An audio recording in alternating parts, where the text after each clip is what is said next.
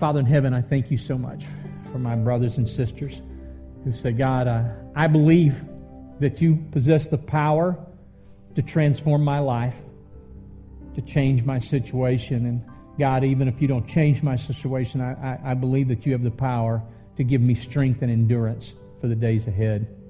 So Lord, I pray that you would miraculously work and move in the lives of my brothers and sisters who say, God, here I am. I need you to intervene, and I ask according to your riches and glory for your honor, Father, to come upon me, to come upon my situation, upon my family. So Lord, would you do that? And as you do that, I will give you praise and glory. Let them sense your very presence, that you are here, that you are moving, and that you are working on their behalf. And we ask all these things for the great name of Jesus. Amen. Well, if you have your Bibles, turn with me to the book of 1 Corinthians chapter 3. 1 Corinthians chapter 3. And the Bible tells us here, beginning in the 10th verse, according to God's grace that was given to me as a skilled master, this is Paul speaking, and builder, I have laid a foundation and another builds on it, but each one must be careful how he builds on it, because no one can lay any other foundation than that which has been laid, that is Christ Jesus. If anyone builds on a foundation with gold and silver and costly stone, hay or wood, each one's work will become obvious, for the days will disclose it, because it will be revealed by fire, and the fire will test the quality of each one's work. And if anyone's work that he has built survives, he will receive a reward. Verse 11, be careful as you build, because no one can lay any other foundation than that what has been laid, which is Jesus Christ. Now, as we look at this foundation, I want us to look at his story today, the story of the church. You know, and if you ask most people, tell me about the history of Christianity, tell me about the history of church, this is kind of where most people would be. They would say, well, you know, Jesus came and he lived and he suffered and he died, he was crucified, he was buried and he rose again on the third day. Then some people got converted. Apostle Paul went on some missionary journeys, and then we ended up at Rock Point. I mean, that's, you know, not everybody, but many of you might say, you know, after the Apostle Paul, I just kind of take a sharp left. I'm not real sure what happened after that point. Some of you have studied history. You've studied ancient history, and you know about that. You know about Western civilization, and we're going to look at some of those things. But, you know, I'm doing a little short series here for the next few weeks on things that I want to teach my children before they graduate. Last week we looked at apologetics, which I encourage you. We just did 10 questions that every Christian ought to be able to answer about the faith, questions that we are often asked. And today I just want you to understand a little bit of the history. And we're going to do 1,500 years in about 30 minutes. So you're going to have to hold on tight. There's also some cards that you received that talk about 20 significant events that occurred in history, and so that's a good little piece for you. If you want to write some notes on it on the back, you're welcome to do that as well. Also, we always have our sermons on our website a few days after. They'll be on there by Tuesday or Wednesday. If you ever want to go back and re-listen, you're welcome to do that. So I want us to start here, though, where we would typically start. But before we do that, I just want to remind you of what's going on here in our world, because a lot of times it's easy for us to kind of concentrate and focus on, oh, that was the past, but now and today. You know, we're so much more civilized today, and things are different today. But just a reminder, in the world today, there are 6 billion people that are living. 2 billion of them would call themselves Christians. The vast majority of them do not live in North America. We've talked about this before. We're seeing the great revivals occur in Africa and in Asia and in other areas, South America, but not in North America. Also, we know that Christians right now, of those 2 billion people, 200 million of them are being persecuted. 200 million are being persecuted. Matter of fact, we know that there are as many as 20 million in the last 13 years that have been killed if you take into consideration genocide. because of their belief system. So there is mass persecution continuing to this day. Matter of fact, more people are being persecuted today than any other time in history. Now, of course, that's true because there are larger numbers than any other time in history. But what's also interesting, in the midst of that persecution, we're seeing this growth occur. You know what the greatest number of conversions that have occurred in history? You know when that time period has occurred? In the last 30 years. More people have come to Christ in the last 30 years than any other time of history. Again, i.e., see Africa, see Asia, China, and South America. But it's remarkable what's happening.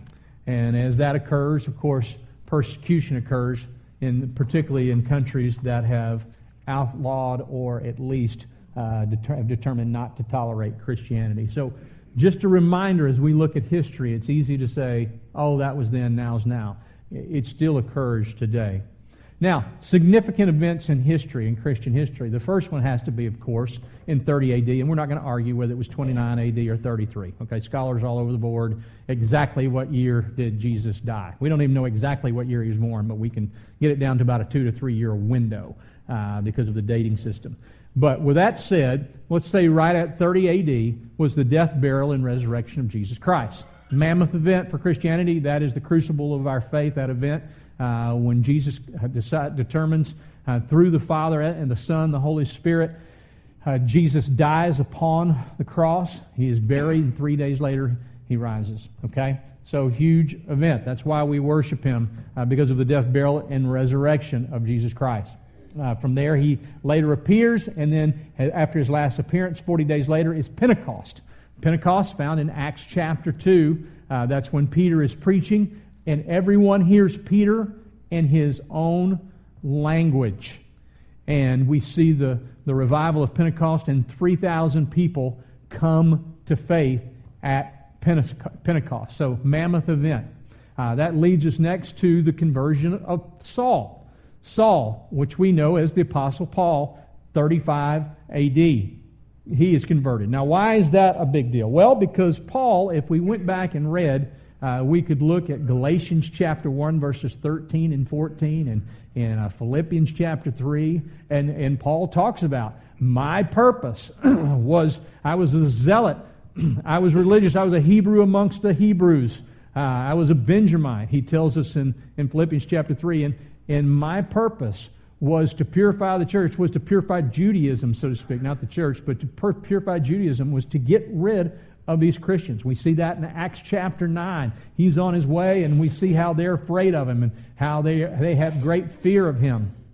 So Paul, being a zealous Jew, some even say he was a zealot, he saw it as his call from God to exterminate Christianity. That's his goal. That's what he's been called to do. That's what he's been conditioned to do. He is a theologian and he is an enforcer. So that's what he's doing. We know this from extra-biblical accounts, okay? So he's on the road to do what? To persecute Christians, to Damascus. He's going to arrest them. And everybody has fear when they know Paul's coming if they're a Christian. But on that road, he has a remarkable experience. He has what we call the Damascus Road experience. He encounters God. There's a vision. And God tells him, why are you persecuting me? Which, by the way, he's talking about the church. Why are you persecuting me? And so Paul has this revelation, and it is so remarkable that he completely does a 180. Now he is converted, and after a few years of studying, he becomes the principal spokesman and missionary of Christianity. And that's really pretty remarkable. I was sharing with Dr. Keith Parsons, who's PhD of the philosophy department at the University of Houston, that we had at a debate one time in a former church. And he was trying to explain this because we have extra biblical information about Saul's life and about his conversion. And he said, Dr. Craig, William Lane Craig, the apologist, said, how do you explain Paul's conversion? He goes, well, he had a hallucination. He said, so he had one hallucination that transformed his whole life. How did he have that hallucination? I don't know. Maybe he had some weeds. I don't know what he had. I mean, he didn't have an answer for that, but we know he was a historical individual. We know that he existed. We know that there's some kind of radical transformation. How do you explain that? And you go to the hallucination theory, and which I think it's just a little bit easier and less faith to just believe the Bible, and particularly that incident, okay? And so from Paul, we see the missionary journeys, we see the spreading of Christianity, and we see the writing of somewhere between 14 and 17 New Testament books. Then 40 AD is the first time that we see the term Christians used. Before that, they were actually known as the Way. That was the name, and that's what Paul was out to exterminate, and because they were kind of viewed as a sect out of Judaism. But now they begin to be called Christians, we see in Acts chapter 11, verse 26. And then 49 AD is the first council. It's the first church council that we're aware of. Matter of fact, we're pretty certain it's just the first church council, period. And so Peter and Paul, the bishops, everyone they all come together. And the big question at stake here is, what about all these Gentiles, particularly when Paul and his associates are leading to Christ, that are becoming Christians? Do they have to become, for lack of a better way to say it, do they have to become Jews before they can become a Christian? There were certainly people teaching. We see in Acts chapter 10 that, hey, they're going to need to be circumcised and they're going to need to obey the customs. But Paul comes and gives a persuasive argument, and they determine that, no, you don't have to become Jewish to be a Christian, that Gentiles don't have to become Jews, okay? It is by faith that we receive Christ. It's by an act of grace. And so that's established. Now, they didn't obliterate the moral law, which is basically the Ten Commandments. But Jesus dispensed of what? The ritual law and the dietetic law. And so this is kind of a fleshing of this out, and you'll see this throughout the book of Acts. But basically, hey, Christ and Christ alone. That's where salvation comes from. So you see that occurring at the Jerusalem Council in 49 AD. And really, we know that some of the Bible was written as early as, some scholars would say as early as 35 AD, but we don't really see the copies of the Bible, of the books of the Bible, and the copies of the letters begin to occur between 50 and 90 AD, which is huge. Remember, there's an initial letter that's written, and then the only way to do that, the only way to make more, were to copy them by hand, and we start to see copies start to be made at that point. Then you see in 70 AD is a huge event. It's the destruction of the temple and Jerusalem. Matter of fact, if you have your Bibles, if you want to look with me real briefly, Jesus predicts this. It's also in Luke chapter 21. He predicts the destruction of Jerusalem itself. And then in Matthew chapter 24, Jesus prophesies verse 1 and 2. And as Jesus left and was going out of the temple complex, his disciples came up and called his attention to the temple building. They said, "Look, Jesus, look at the magnificent temple." And it was outstanding. It was just unbelievable at that day. "Don't you see all these things? I assure you, not one stone will be left on another that will not be thrown down." Jesus said, "Yeah, that's magnificent, but let me tell you, there's not going to be one stone left on top of another." And again, in Luke chapter 21, he says, "And Jerusalem, the city itself, will fall." You know what happens 40 years later in 70 AD? The destruction of Jerusalem and the temple, just as Jesus had prophesied, just as Jesus had told. A huge event in history, because now there is no temple. And you see the dispersion of the Jews, and you see particularly of Christians spreading out. And that is a mammoth event here in 70 AD. Then in 100 AD, there's a gentleman named Josephus. Now, Josephus is not a Christian. He is like Paul was. He's a Jew. Matter of fact, he was a Jewish priest. And he had been captured during the Jewish-Roman wars, but then had found favor with the emperor and had become a historian, a recorder of history. So he records all the history. He's not favorable toward Christianity, but what's interesting is he makes a lot of recordings of things that happened in Christianity. He talks about John the Baptist in his life. He talks about Jesus and how he died and was crucified. He gives us a lot of information that makes us historically understand that Jesus Christ not only lived and died, but who he was, and gives us a lot of great information. It lets us know that he also gives us other information about when Christians worshipped, He talks about communion. He gives a lot of different information. And so he's a very credible source because he's not a Christian source, so even historians will often cite Josephus for his works and his recording of the history of Christianity as well as the history of Jews. So it's very important for that man. He's an ancient historian during that time who was not associated with the believers, so to speak, or the apostles. Then in 112, there's a guy named Pliny, Pliny the Younger, matter of fact. And he has consultation with the Emperor Trajan. Trajan's the emperor, and this is during the time, one of the times of persecution that has been enacted upon the church. And through that time of persecution, Pliny is asking, how do I handle these situations? As a matter of fact, I've got a copy of this outside if you want to pick it up, a copy of this letter. Again, he talks about Christians. He talks about how they met on the first day, how they observed a common meal, how they wouldn't worship other gods, how they shared their resources, and how they took care of others. And he kind of goes on, and there are crimes and things that they will not participate in. And so he talks about how he tortured some of them to find out if there was another agenda. So again, it's just another historical documentation of the validity of Christianity and of the belief system and what they endured during that time. Then we jump to 150 A.D., Justin Martyr. Now, his last name wasn't actually Martyr, but that was a title that he was given. And an interesting thing about Justin Martyr, he is a Greek. He's raised in paganism, so he has no affiliation with Judaism or Christianity whatsoever.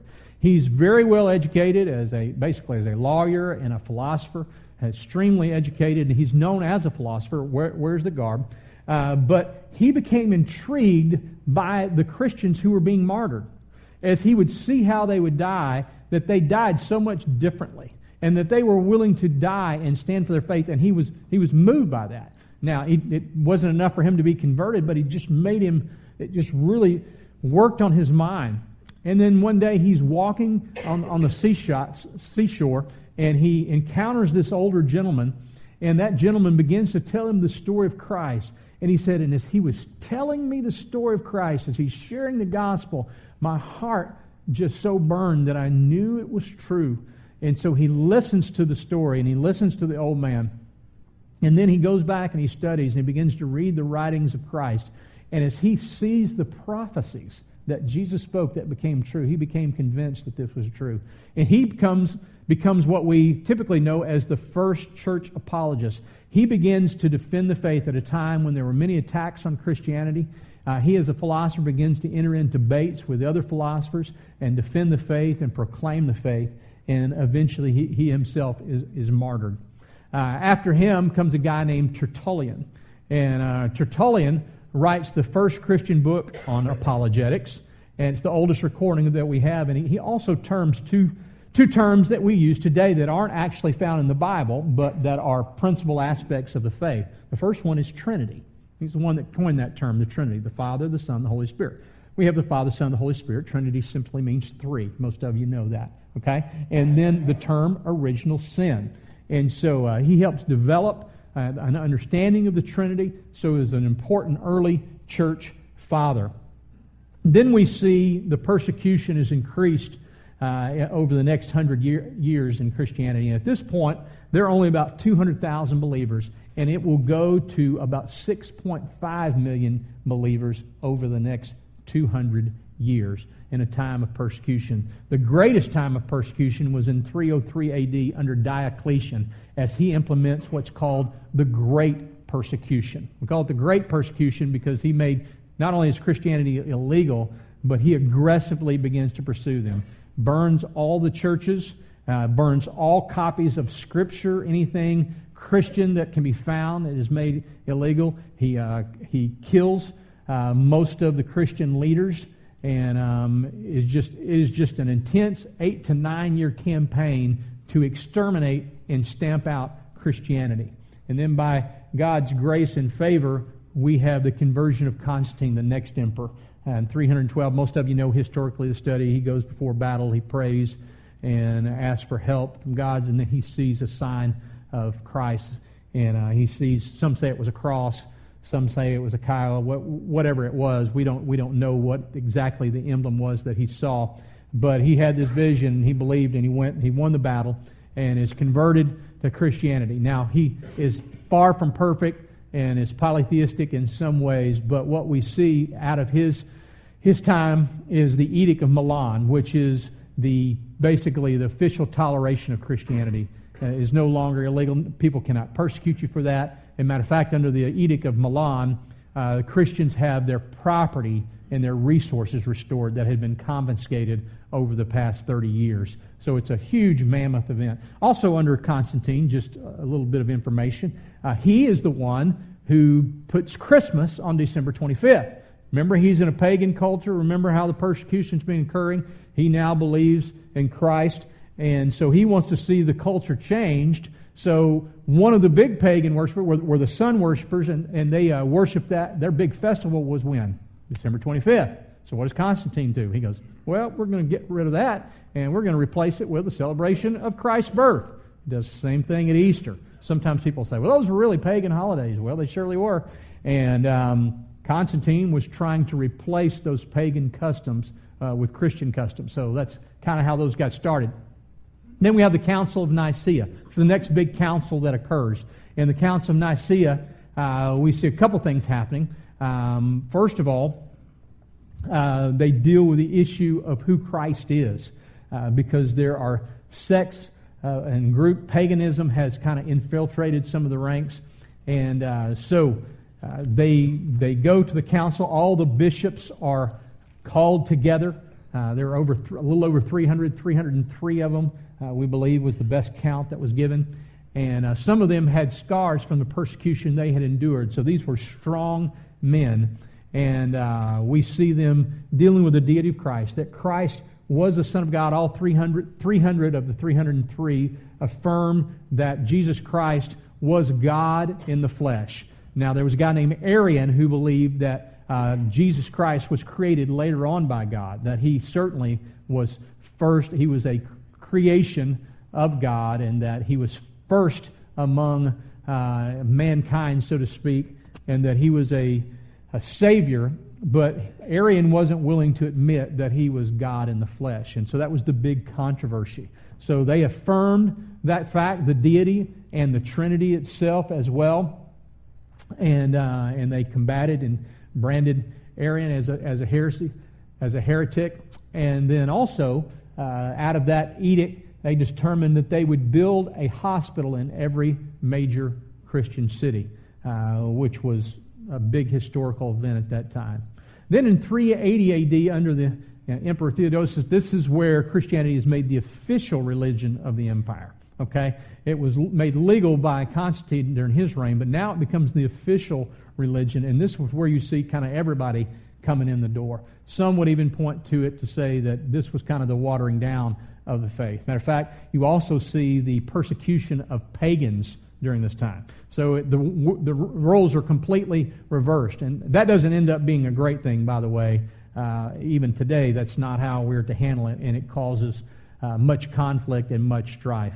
Well, then we see the fall of Rome happening between 410 and 467, I believe it is, and we kind of jump ahead, and the next big thing we see is in 1054. We see in 732 we see the Battle of Tours. Now, some of you, if you know about history, maybe you know about the Battle of Tours, but what had happened during this time is the Muslim countrymen, they had really become the dominant force in the known world. They had taken everything over what we would know as the biblical areas, the biblical geography today, and they had conquered Syria, Egypt, all of North Africa, most of the modern known world, and they were on their way north to conquer Europe. They had already taken over much of Western Europe, and there was just one army, one group really left that stood between them and total domination.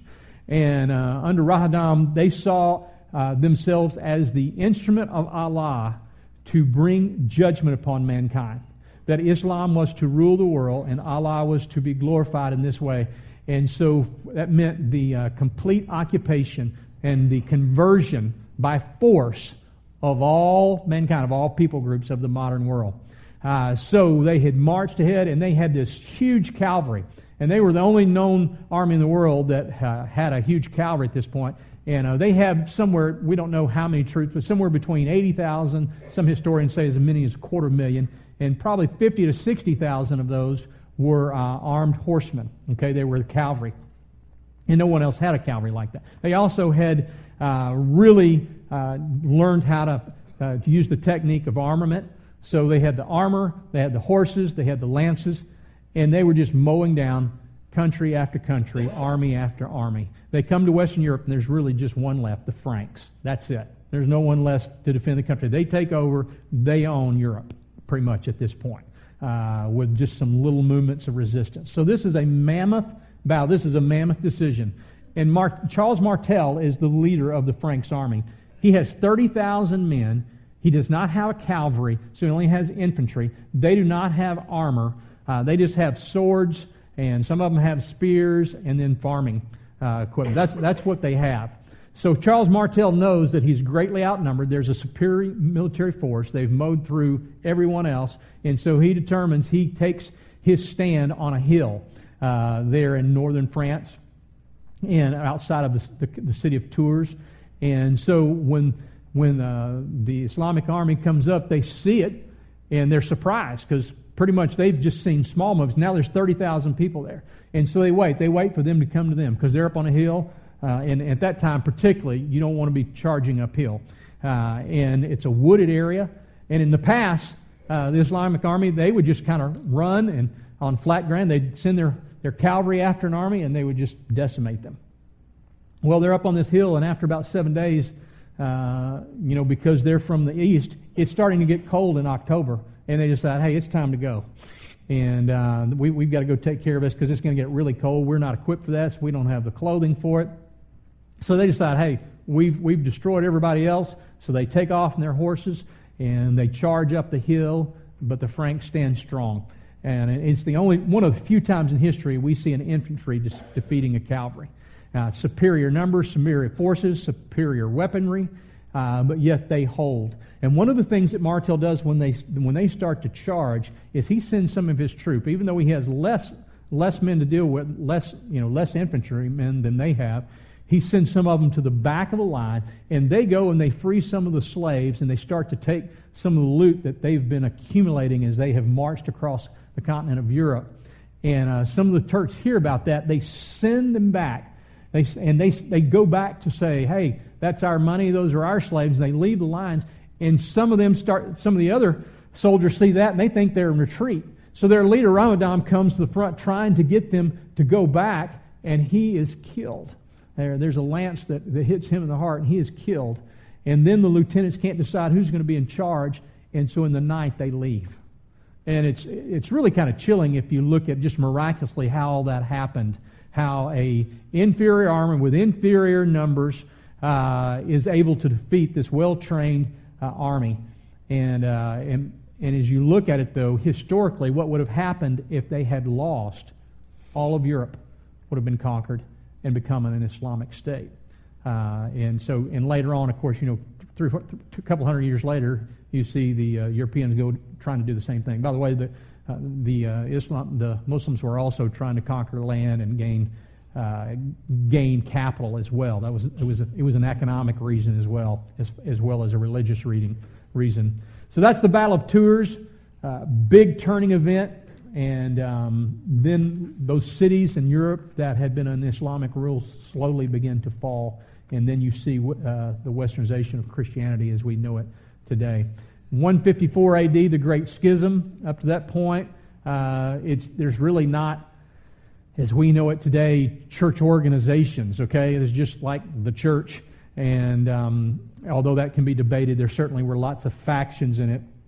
But in 1054, the Great Schism we see occur because of several reasons. One, because of there were seven bishops that kind of ruled at one point, and then because of what we just talked about, because of many of the cities had been overtaken and weakened through the fight and through the battles, there became just two primary ones, Constantinople and Rome. And so, as people will do, they begin to debate. And the Church of Rome felt like they had primacy, and the church of the East said, no, we don't think so. The church in the East spoke Greek. Church in the West spoke Latin, had communication problems. They got mad at each other. This one goes over to excommunicate this one communicates this one, excommunicates this one, and then all of a sudden we have, and one other small issue that was in there as well was can priest and church leaders marry? The East said they could, West said they couldn't. Finally, we excommunicate each other. Hey, we're just going to take our ball and go home. And so you have the East Church, which becomes what? The Greek Orthodox Church, still exists today. The West Church becomes known as the Roman Catholic Church. That's when the Roman Catholicism starts officially. I know people would argue with that, but historically that's what most historians would say. And then you've got the Greek Orthodox Church, and you see the split that occurs then. And then lastly, two last things that we see happen more recently is the Gutenberg Press. And the Gutenberg Press enabled mankind to make mass copies of literature. And what's the first book that's printed? The Bible, the Gutenberg Bible. This is important for a couple reasons. And by the way, printing press had been invented 300 or 400 years before, but this was one that could mass produce, not just a page. You could literally do a book. Matter of fact, the Gutenberg Press could print as many as 47 books a day. So it was mammoth. And as he begins to print Bibles, what was big about that is people didn't own Bibles back then. Okay? You would probably, the religious authorities would have one, and maybe there might be one in your community. And so you couldn't own a Bible. It was almost impossible to get one. Well, now, the availability of Bibles, people could begin to read Bibles and see for themselves. This led to the early leanings of the Reformation as people began to read and to understand it for themselves.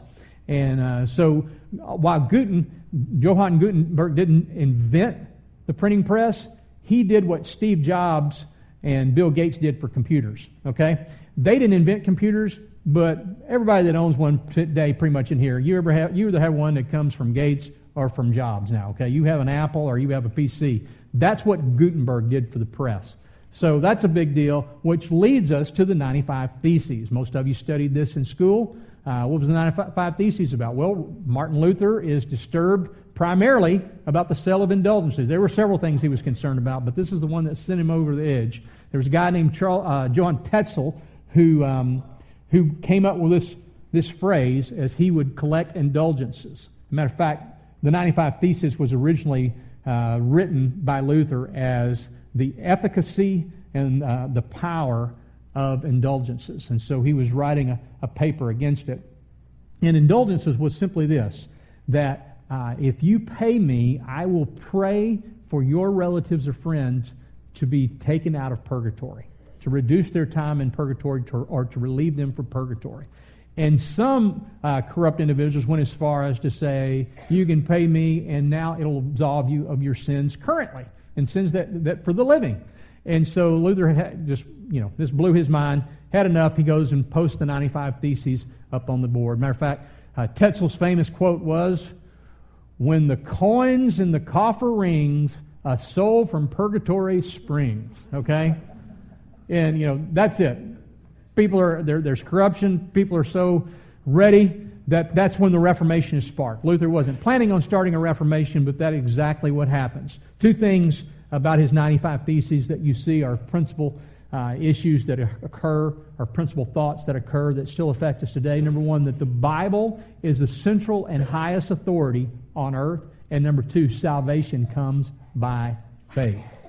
Now that is a short history of Christianity and the church and how we got to where we are.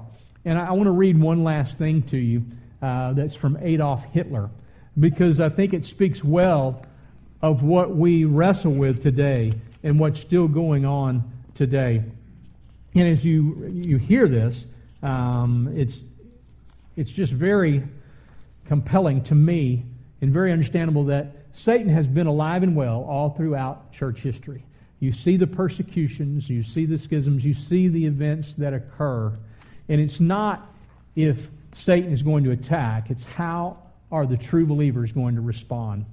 Hitler in 1933 was interviewed as he was coming into power about how he would ultimately reign and what his strategy was. And one of them was to destroy the church. And this is what Hitler said.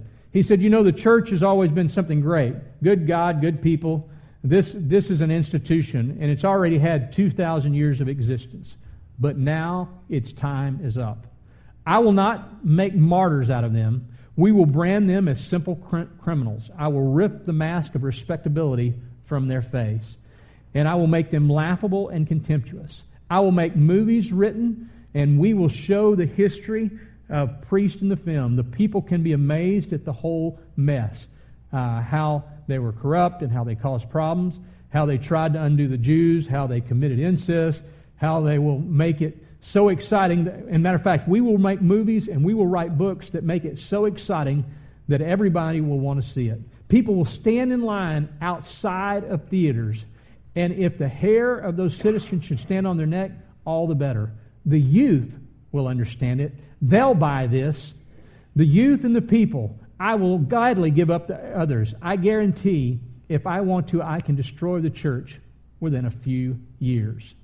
It is such a hollow belief system, and it is so fragile through and through. When pushed with a little force, it will collapse. And I will demonstrate this by pushing, by making it in a situation where they would have to give up their good living, their profits. And if that's the case, they will easily change. They will swallow everything in order to maintain their material position. And it won't even come to a fight. Sound familiar? What we see happening in our culture today, it's not new, is it? I just want us to realize that we have a history of Christianity, of where men and women, even though we don't know their names, even though we don't always know their stories, and I'll share a few stories next week, have suffered and died for the faith that we have. Not only that, there are people today overseas that are suffering and dying because of their faith. And the church has been built upon this kind of character. And the gates of hell will not prevail. The question is, what difference does it make to you? What difference does it make to me? What foundation are you building your life upon today? Let's pray.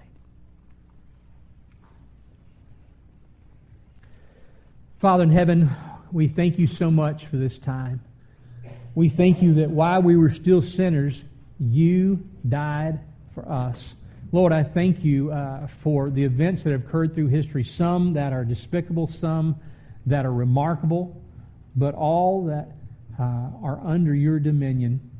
And I pray today, Lord, that as we see more people coming to Christ than any other time in history, that we would not be lulled into a sense of security and materialism, that we forget what's going on around us in this world.